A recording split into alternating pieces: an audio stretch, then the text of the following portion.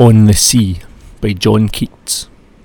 It keeps eternal whisperings around desolate shores, and with its mighty swell gluts twice 10,000 caverns, till the spell of Hecate leaves them their old shadowy sound.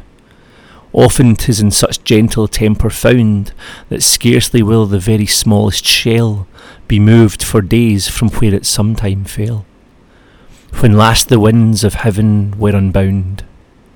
O ye who have your eyeballs vexed and tired, feast them upon the wideness of the sea. O ye whose ears are dinned with uproar rude, or fed too much with cloying melody, sit ye near some old cavern's mouth and brood, until ye start, as if the sea nymphs choired.